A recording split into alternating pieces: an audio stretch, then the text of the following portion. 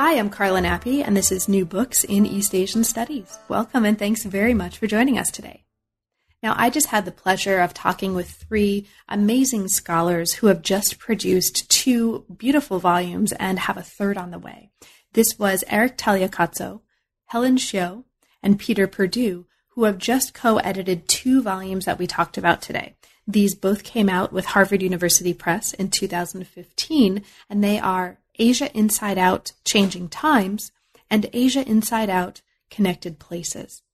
Both of these volumes bring together a range of different kinds of scholars who are working with text. Some of them are working with images, who come from different disciplinary backgrounds, are working on different geographical areas, from different periods, engaging different kinds of source materials, and are having conversations not just amongst each other, but also with the spaces in which their gatherings, the gatherings that produced the volumes, took place, that generate a very, very different way of picturing, of writing about, of imaging, and of thinking about Asia as a space, as actually a plurality of kinds of space, maritime and on land. And it's a really wonderful way of not just thinking about what it can mean to do this kind of connected collaborative work, but also to see it modeled in action. So as you hear the conversation to come, you'll hear us talking about some of the individual contributions to the volume. You'll hear us talking about the kinds of material and also conceptual resources that made such a conversation possible. And you'll also hear us talk about what's to come. What can we expect from the third volume that's not out yet? And what are the visions of each one of the co-authors for where we might go next? It's a really fascinating project. It's really been inspiring to me, very, very much so, in terms of how I think about the possible futures of my own work in scholarship. And I'm really grateful to you, listeners, for being part of this conversation as well. So thank you for your support. Thank you for listening. I hope you enjoy, and I will leave you to it. I'm here today to talk with Eric Tagliacozzo, Helen Hsiu, and Peter Perdue about their new edited volumes, Asia Inside Out, Connected Places, and Asia Inside Out, Changing Times. And we'll also be talking about the third coming volume in the series. Welcome to New Books in East Asian Studies, you three, and thanks very much for being with me today. Thank you. Thank you. Thank you. So let's start by giving listeners a sense of how the project started and how you all came to it. Helen, would you mind starting us off by explaining really the genesis of the project that's generated these two volumes so far? Yeah, sure. Let me say a few words since I started this whole thing. Just a little background and our key concerns. 15 years ago, actually, sitting at Yale, I was sensing that the center of gravity of Asian studies was moving to Asia. And so I set up a platform in Hong Kong, out of all places, to try to facilitate such move. And I was quite determined to promote interdisciplinary and inter-regional research, and to build a critical community of like-minded colleagues and our graduate students who wish to be conceptually creative. And that was about 2001. But by 2006, I was feeling that Asian scholars were getting too China focused. Mm-hmm. And so I decided to take off in the opposite direction. That is to explore a broadly defined Asia all the way to the Middle East and Africa. And in fact, it dovetailed with other activities initiated by some of our partners today. First, Social Science Research Council in New York, and it was organizing activities to rethink regional studies, and of course, with all the funding implications. And so, in fact, in 2008, 150 of us met in Dubai. In 2010, another group, a similar number, met in Singapore. 2012, we met in Hong Kong. 2013, we met in Istanbul. And then the next year, we're hoping to meet in Seoul. So, in a sense, all these activities in these intervening years make us feel that teamwork is absolutely necessary, because we really cannot cover this entire region on our own. And so in 2008, I think, Eric, correct me if I'm wrong, then I approached Eric and later Peter to join me in this venture. Because there's a reason for it, because we all worked on the quote-unquote margins of the Asia landmass. Peter chasing after the nomads in China's northwest and Central Asia. Eric and I chasing after mobile, water-based populations along the southeastern coast, all the way, from East Asia down to Southeast Asia. These people were probably branded as merchants or boat masters in times of peace, but then in times of turmoil, they are seen as traffickers of all sorts, and rebels, pirates, and so on. And so we thought that we have a perfect, triangle here, covering north, south, east, west of this landmass we call Asia. And so I allocated about $200,000, I think, Eric. Did I give you that much? It wasn't given to me personally, but yes, it was given over to the project. We gave our team, from this Hong Kong Institute for the Humanities and Social Sciences, which I set up in Hong Kong. So we have a budget, and we organized several groups of colleagues, who are all also doing very unusual empirical and archival work, both for historical and contemporary topics. And so we organize, we plan to organize 3 workshops, and each of the workshops would have a field trip associated with it, so that we walk the field together as well. And with all that, we hoped to be able to rethink or reconceptualize the entire idea of Asia, looking at it not just as a landmass with static, bounded, state-centered economies and cultures, but to see it as more like an assemblage of historical processes, highlighting flows of goods, people, ideas, and all that, kind of stuff, emphasizing fluidity and contingency. And so always boundary crossing. And, some of the major boundary crossing themes would have to do with challenging very Eurocentric ideas about landmasses or continental divides, in world history, East versus West, or even divides like East Asia, Southeast Asia, South Asia, and so on. So we would like to loosen up those kind of static categories. At the same time, we want to loosen up land versus sea dichotomies. Because we always feel that if we can combine the Mediterranean, the Indian Ocean, and the China Seas, and looking at all the connections, among them, we have a very different Asia altogether.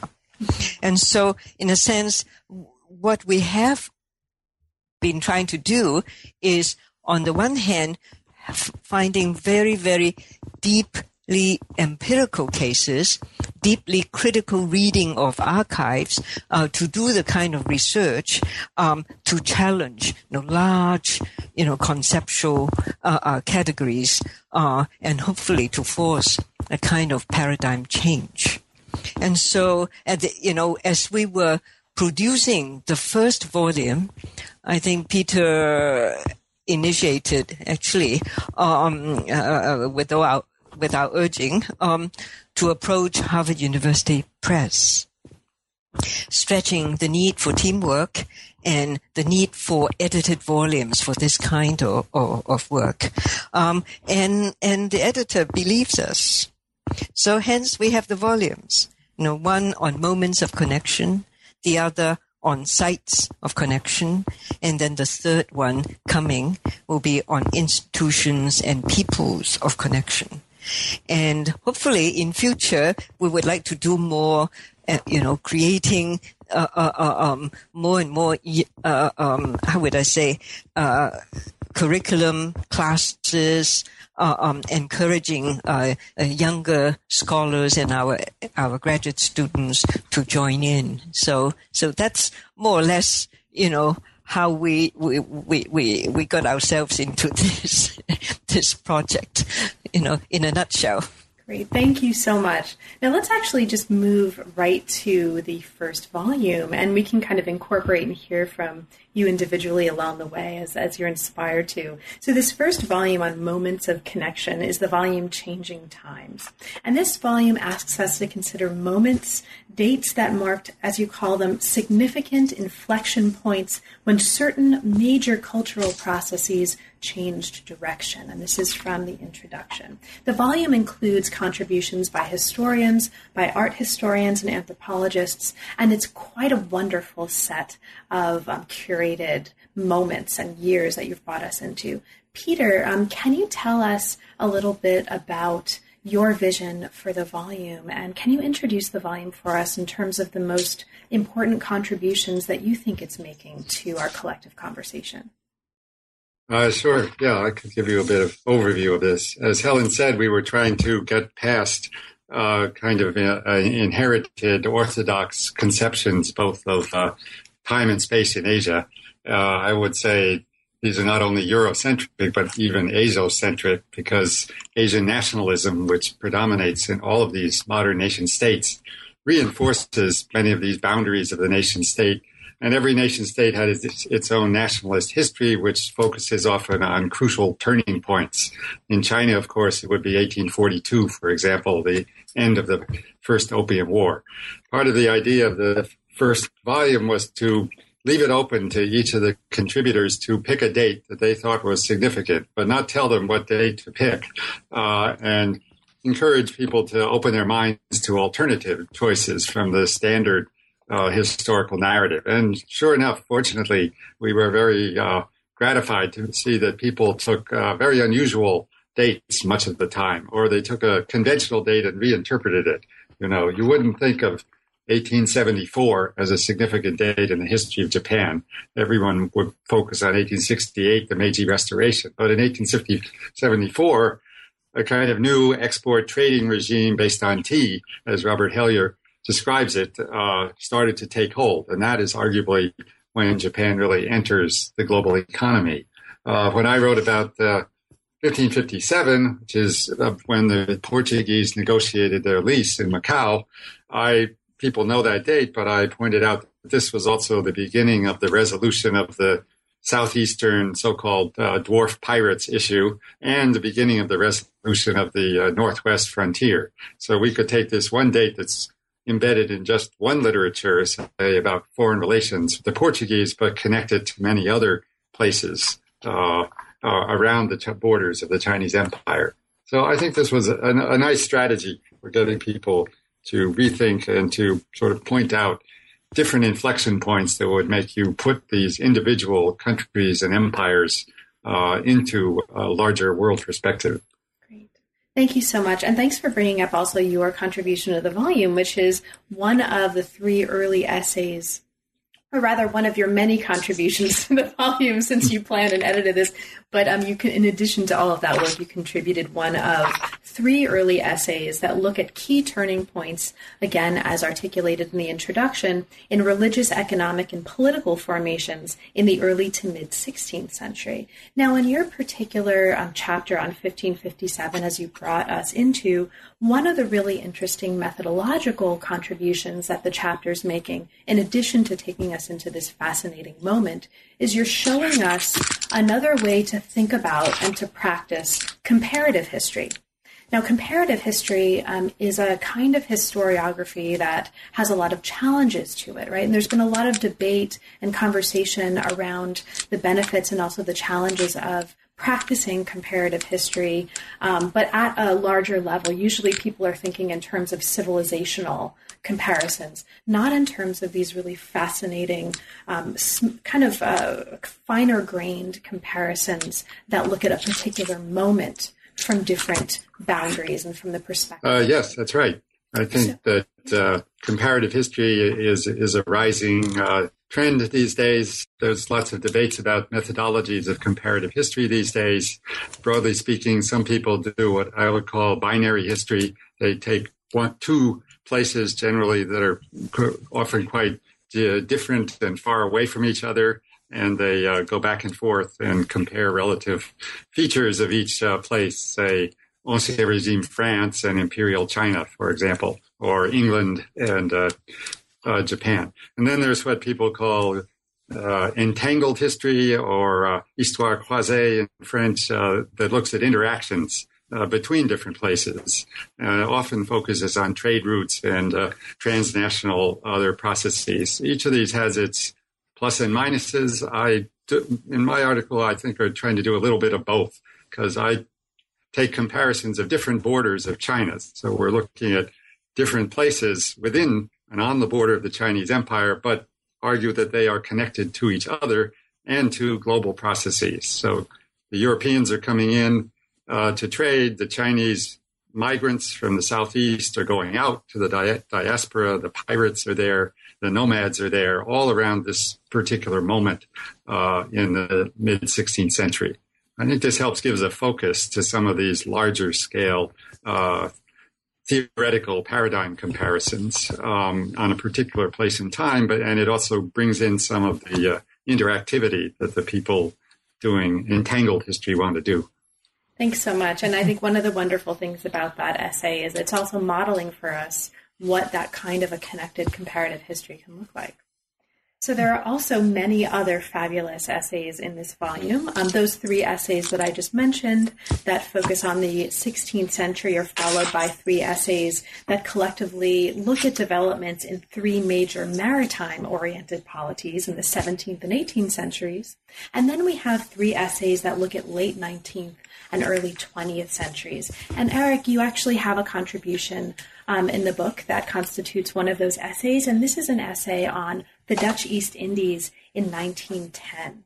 Now, you compare the approach in this essay of looking at a single year in the life cycle of a society to dendrology, to a tree ring approach to the history of place and people. So, Eric, can you introduce us to your contribution to this volume, and specifically, what do you think are some of the most important ways that your essay is speaking to the larger problems of the project, and how does this dendrology approach kind of inflect what you're doing here in this essay?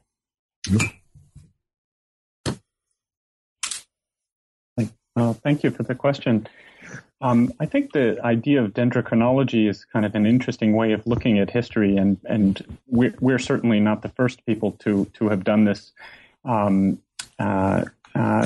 Peter actually makes a reference in his article to a title of an important book in Chinese history that was titled "A Year of No Significance," and he makes a nice riff on that by talking about 1557 as being a year of some significance.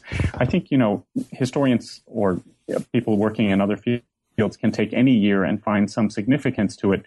But I think what was a conscious attempt of this collectivity of authors was to look at years that weren't the ones that we're taught in school. Peter mentioned 1868 and the Meiji Restoration in Japan. That's what everybody goes to think about processes of modernity in Japan.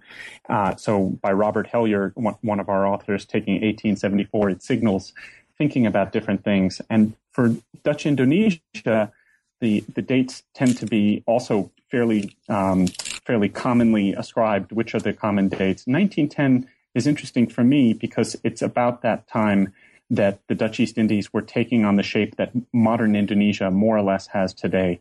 If we go back 100 years from our own time to right at this moment, the Dutch East Indies underwent a process that in Dutch is called the afronding, or rounding off. And another author has used that term to describe what happened. And I think it's useful to think about that because it's almost like looking at a mirror 100 years ago for what Indonesia started to grow into at that time.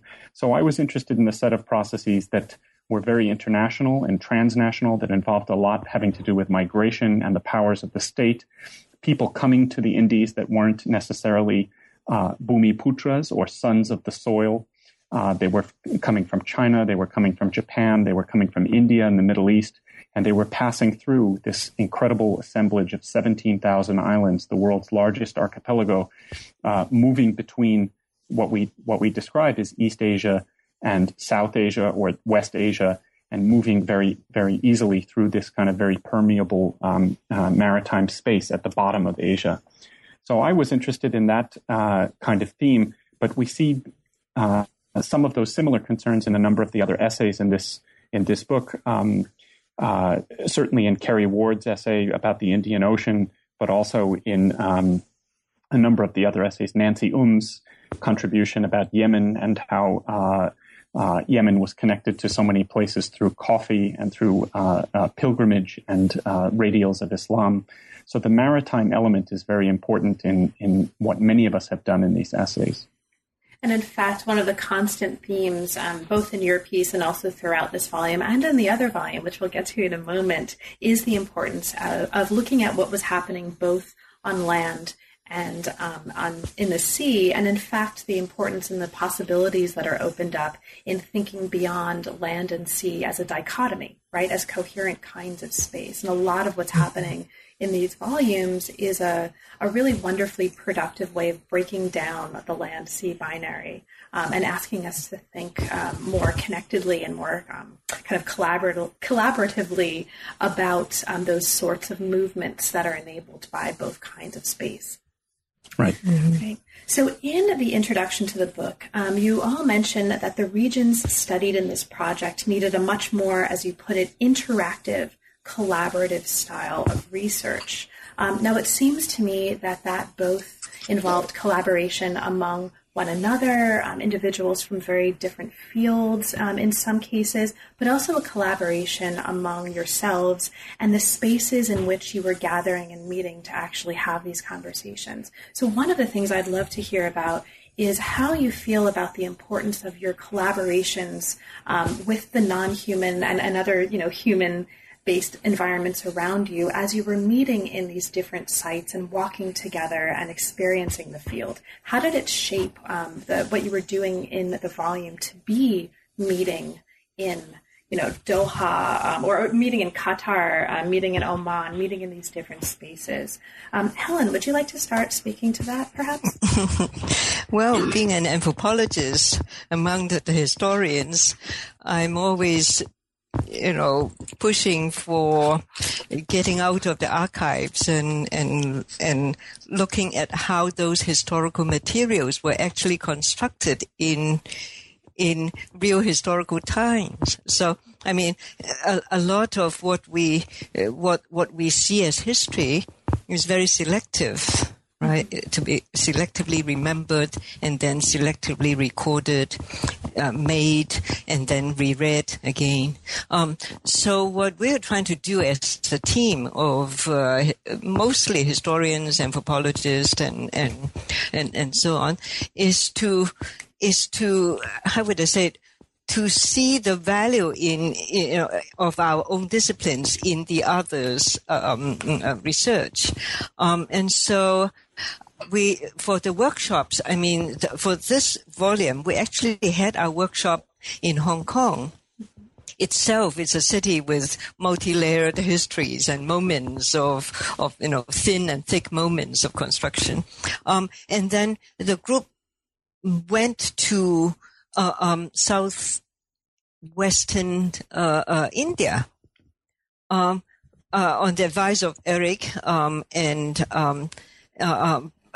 because we really want to use the field as we watch, from Bangalore all the way down to the tip of Kerala, to actually see layers of historical processes making that larger regional space. So in a sense, for me as an anthropologist, looking at sort of material objects in real life, but at the same time understanding how they were made in very different moments in time. So I think that's a very eye-opening way of learning about history through fieldwork.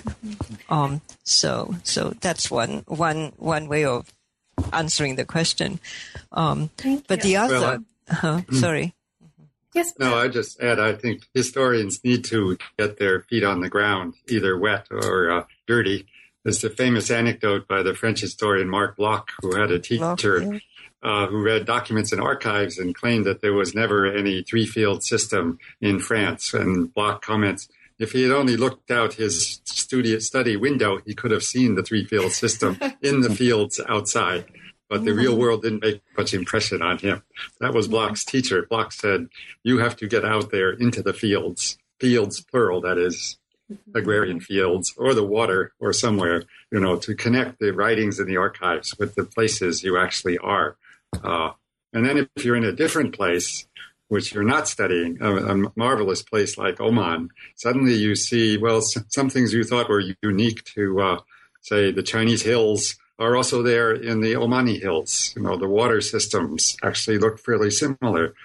So you encounter other kinds of resonances and connections that you wouldn't otherwise think about.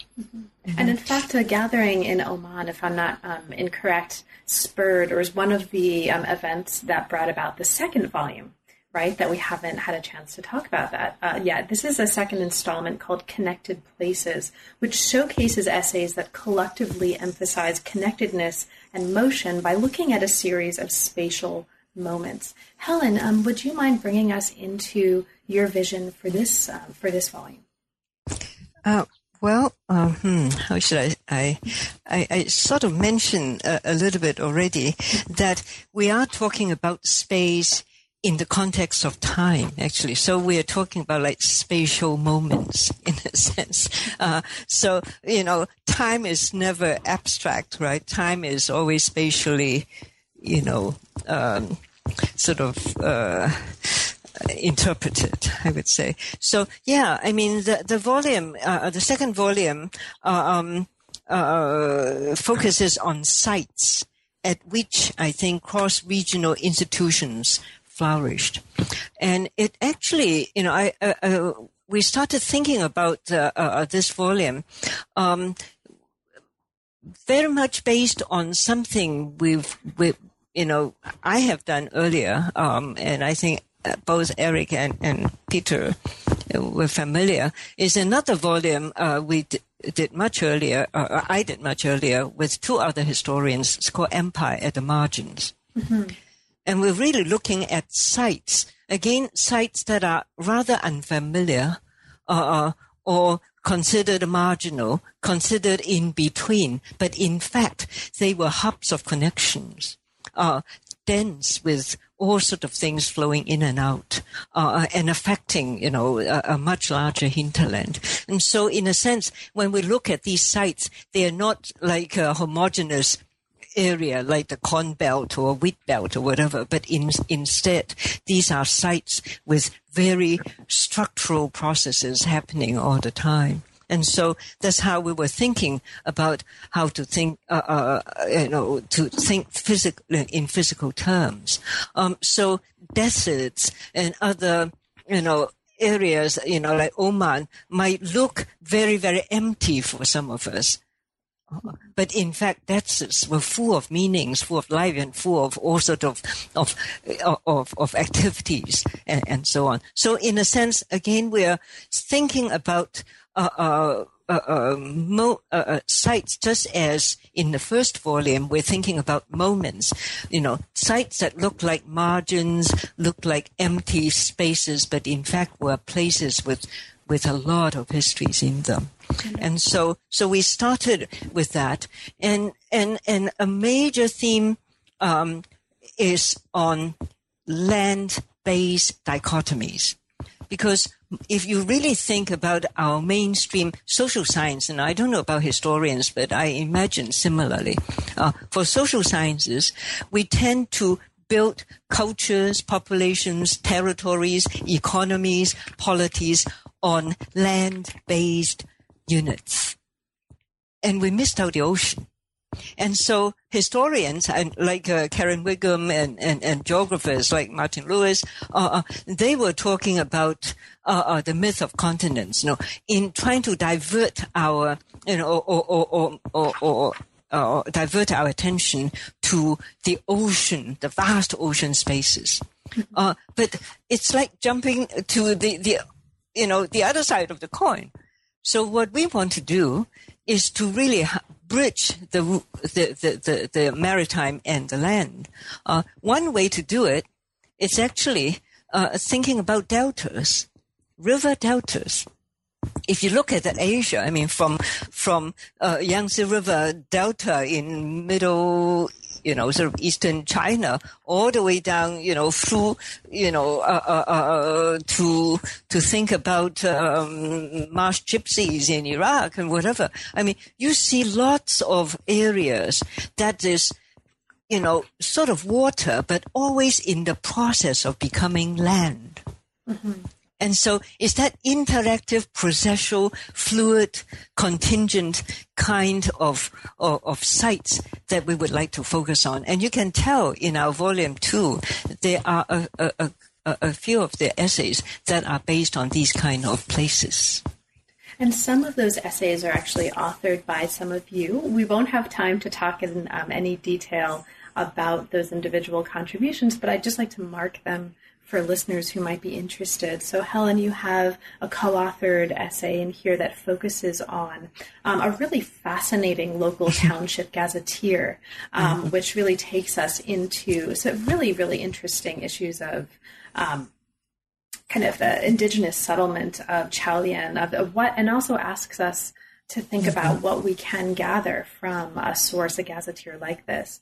And Peter has a fascinating essay that looks at 4 male travelers who are experiencing border crossings in 18th century China. And it really, among other things, asks us to think about frontiers and borders as cultural and social spaces, as processes. And it's a really wonderfully, again, polyvocal entree into thinking about this connected and comparative histories.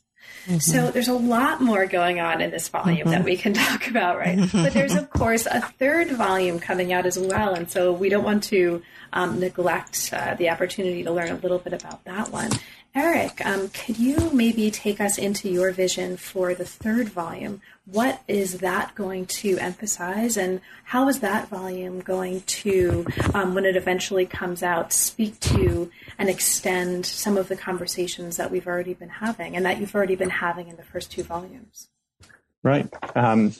Well, I think all along the collective vision has been that we're going to try to do this as a 3-volume set. And the reason for that is that we felt, thinking about Asia inside out as such a large compendium of geographies, people, spaces, moments, as both Helen and Peter have described, it's just beyond any one scholar to really do. That kind of day and age where someone can talk about these kinds of things in such a confident way is just about over. There's very few people who can do that anymore.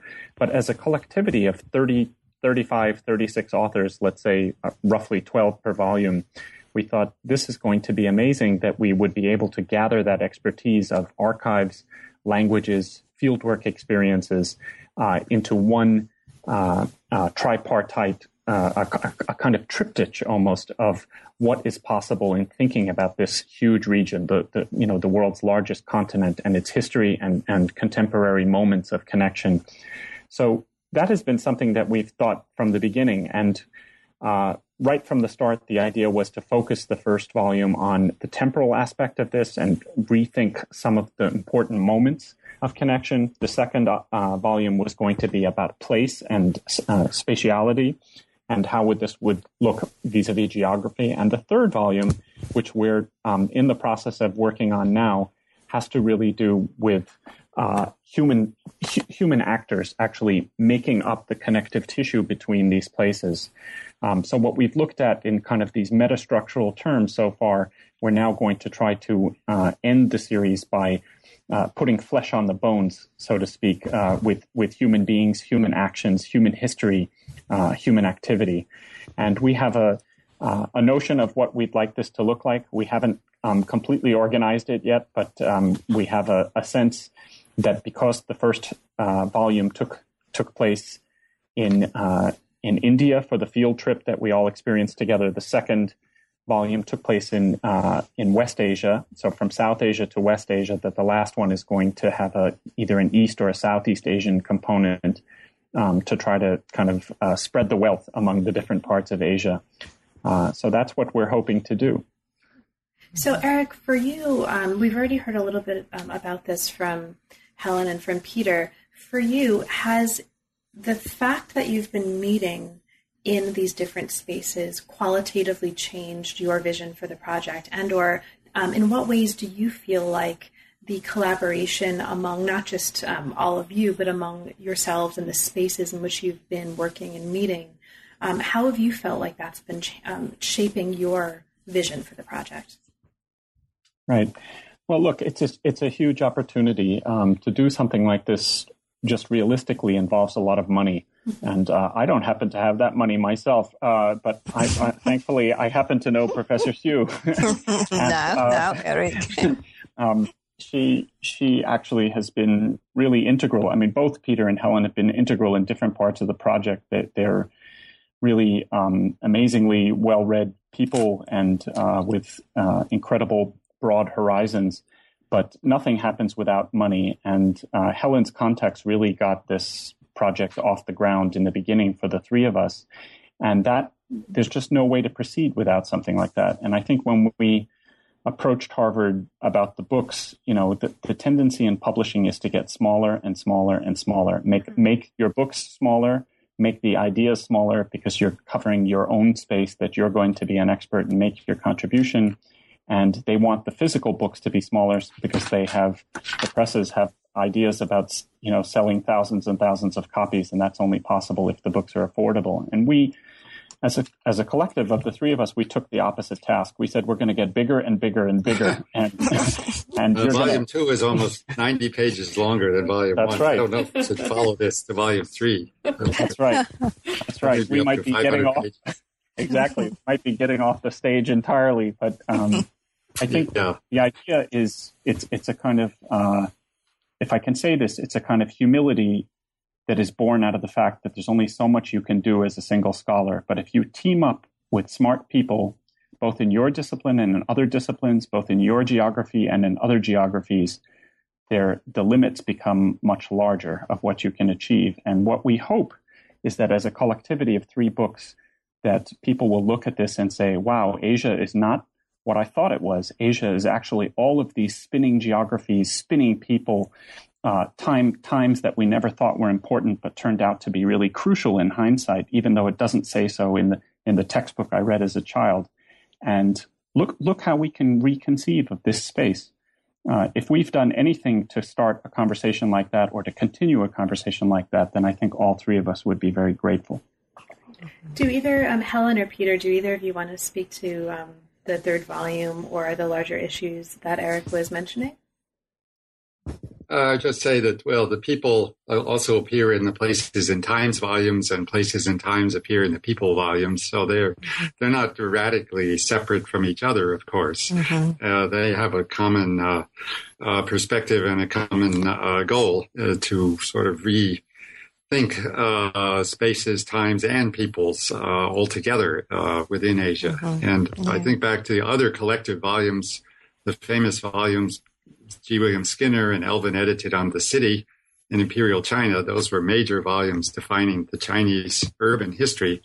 Those were very valuable in defining a certain moment and a certain way of looking at things. But they were on one place in one empire. And this is something much more ambitious, but in some ways more modest, because all of us, we don't have one single paradigm to impose on everybody. Everyone follows their own trail, and yet we think it overlaps enough and creates enough resonance to make it worthwhile. And I think will inspire more people beyond the 35 or so we have in these 3 volumes. Mm-hmm. Mm-hmm. Yeah. And if there, just to kind of look ahead and as we come toward the conclusion of our conversation, right? If you can believe that, right? We're almost already there. Yeah, we've talked a lot about the ways that these 3 volumes are collectively accomplishing way more than any single scholar can accomplish, and way more than perhaps a singly authored piece, written in a particular place or from a particular place can accomplish. Is there anything that any of you feel that you would have loved to be able to do in this project, but that hasn't yet happened, and in a future project, in terms of your vision for where do we go from here? In an ideal world, if you had $1 million billion, right, of Helen's coffers multiplied and opened up, what would you love to see happen after this 3rd volume? Essentially, where do we go from here? And what vision, if at all, do any of you have for what you'd like to see happening that didn't yet happen with these projects? Well, if I had the funding and if we were moving in this direction, I would put it all on the web and make interactive maps of all the things going on here.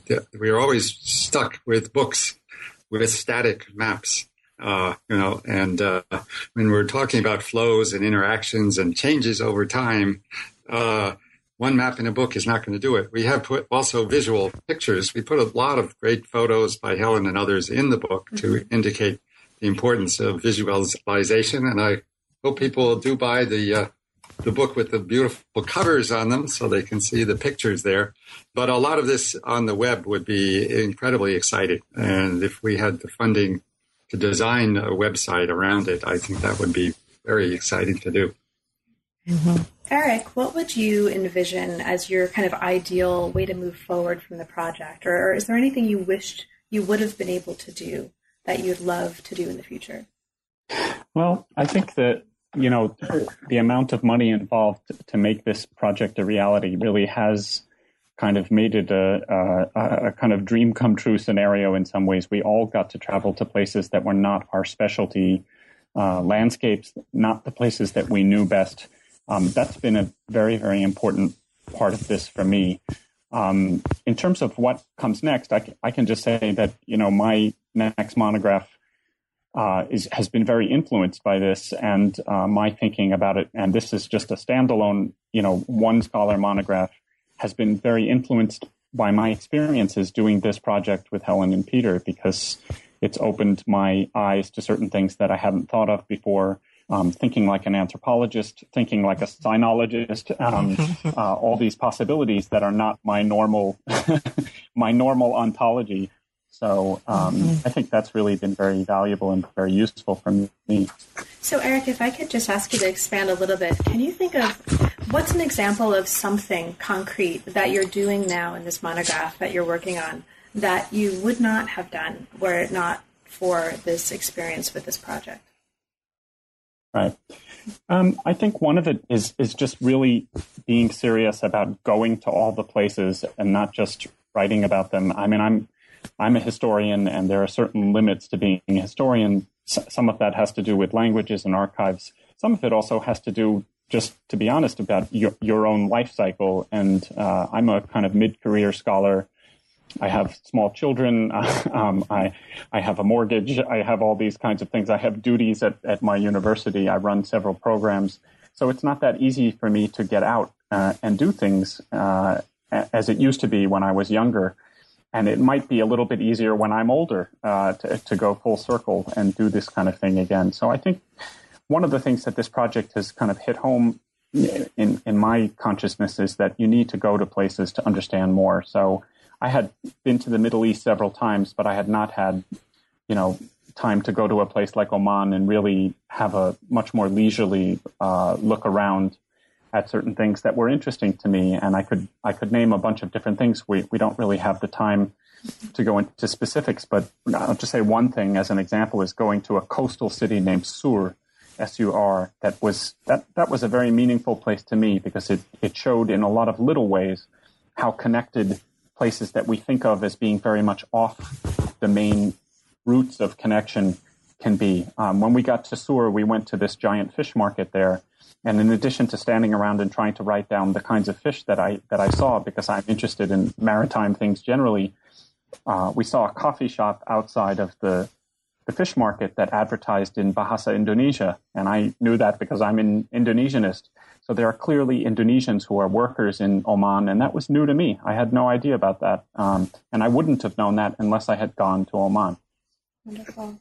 And Helen, we only have a couple of minutes left, but if you could briefly kind of maybe bring us home by saying, for you, if there's any way that your work now is influenced by this project or where you'd like to see it going in the future. Yeah, well, I haven't totally defected to the history discipline yet, but I'm sure people already see me very much in that camp. I think in the future, I really want to continue these kind of efforts, not, the Asia Inside Out project, but other similar crossing boundaries kind of projects involving younger colleagues and advanced grad students, encouraging colleagues to start teaching courses that way. I do have one called Cultures and Markets in, talking about Asian kind of themes. And so once you build that into curriculum, we work with SSRC to make sure that eventually funding models may change and redrawing regional boundaries for funding. That will be tremendously important for nurturing a younger generation of scholars along these kind of paradigm shift. So, the one last thing is I am already taking on a new project on China-Africa, but it's not China-Africa in terms of two continents, but instead China-Africa via this very rich, complex, interconnected interracial landscape. That is very different from the existing China-Africa kind of literature. So I think there's tremendous potential for expansion. Well, thank you to all three of you for bringing us into this project, for giving us some background and insight into these volumes, and the best of luck to you, not only on your individual work, but also on the third volume. We'll really look forward to reading that and hopefully perhaps talk again. Thanks so much. Thank you. Thanks very much.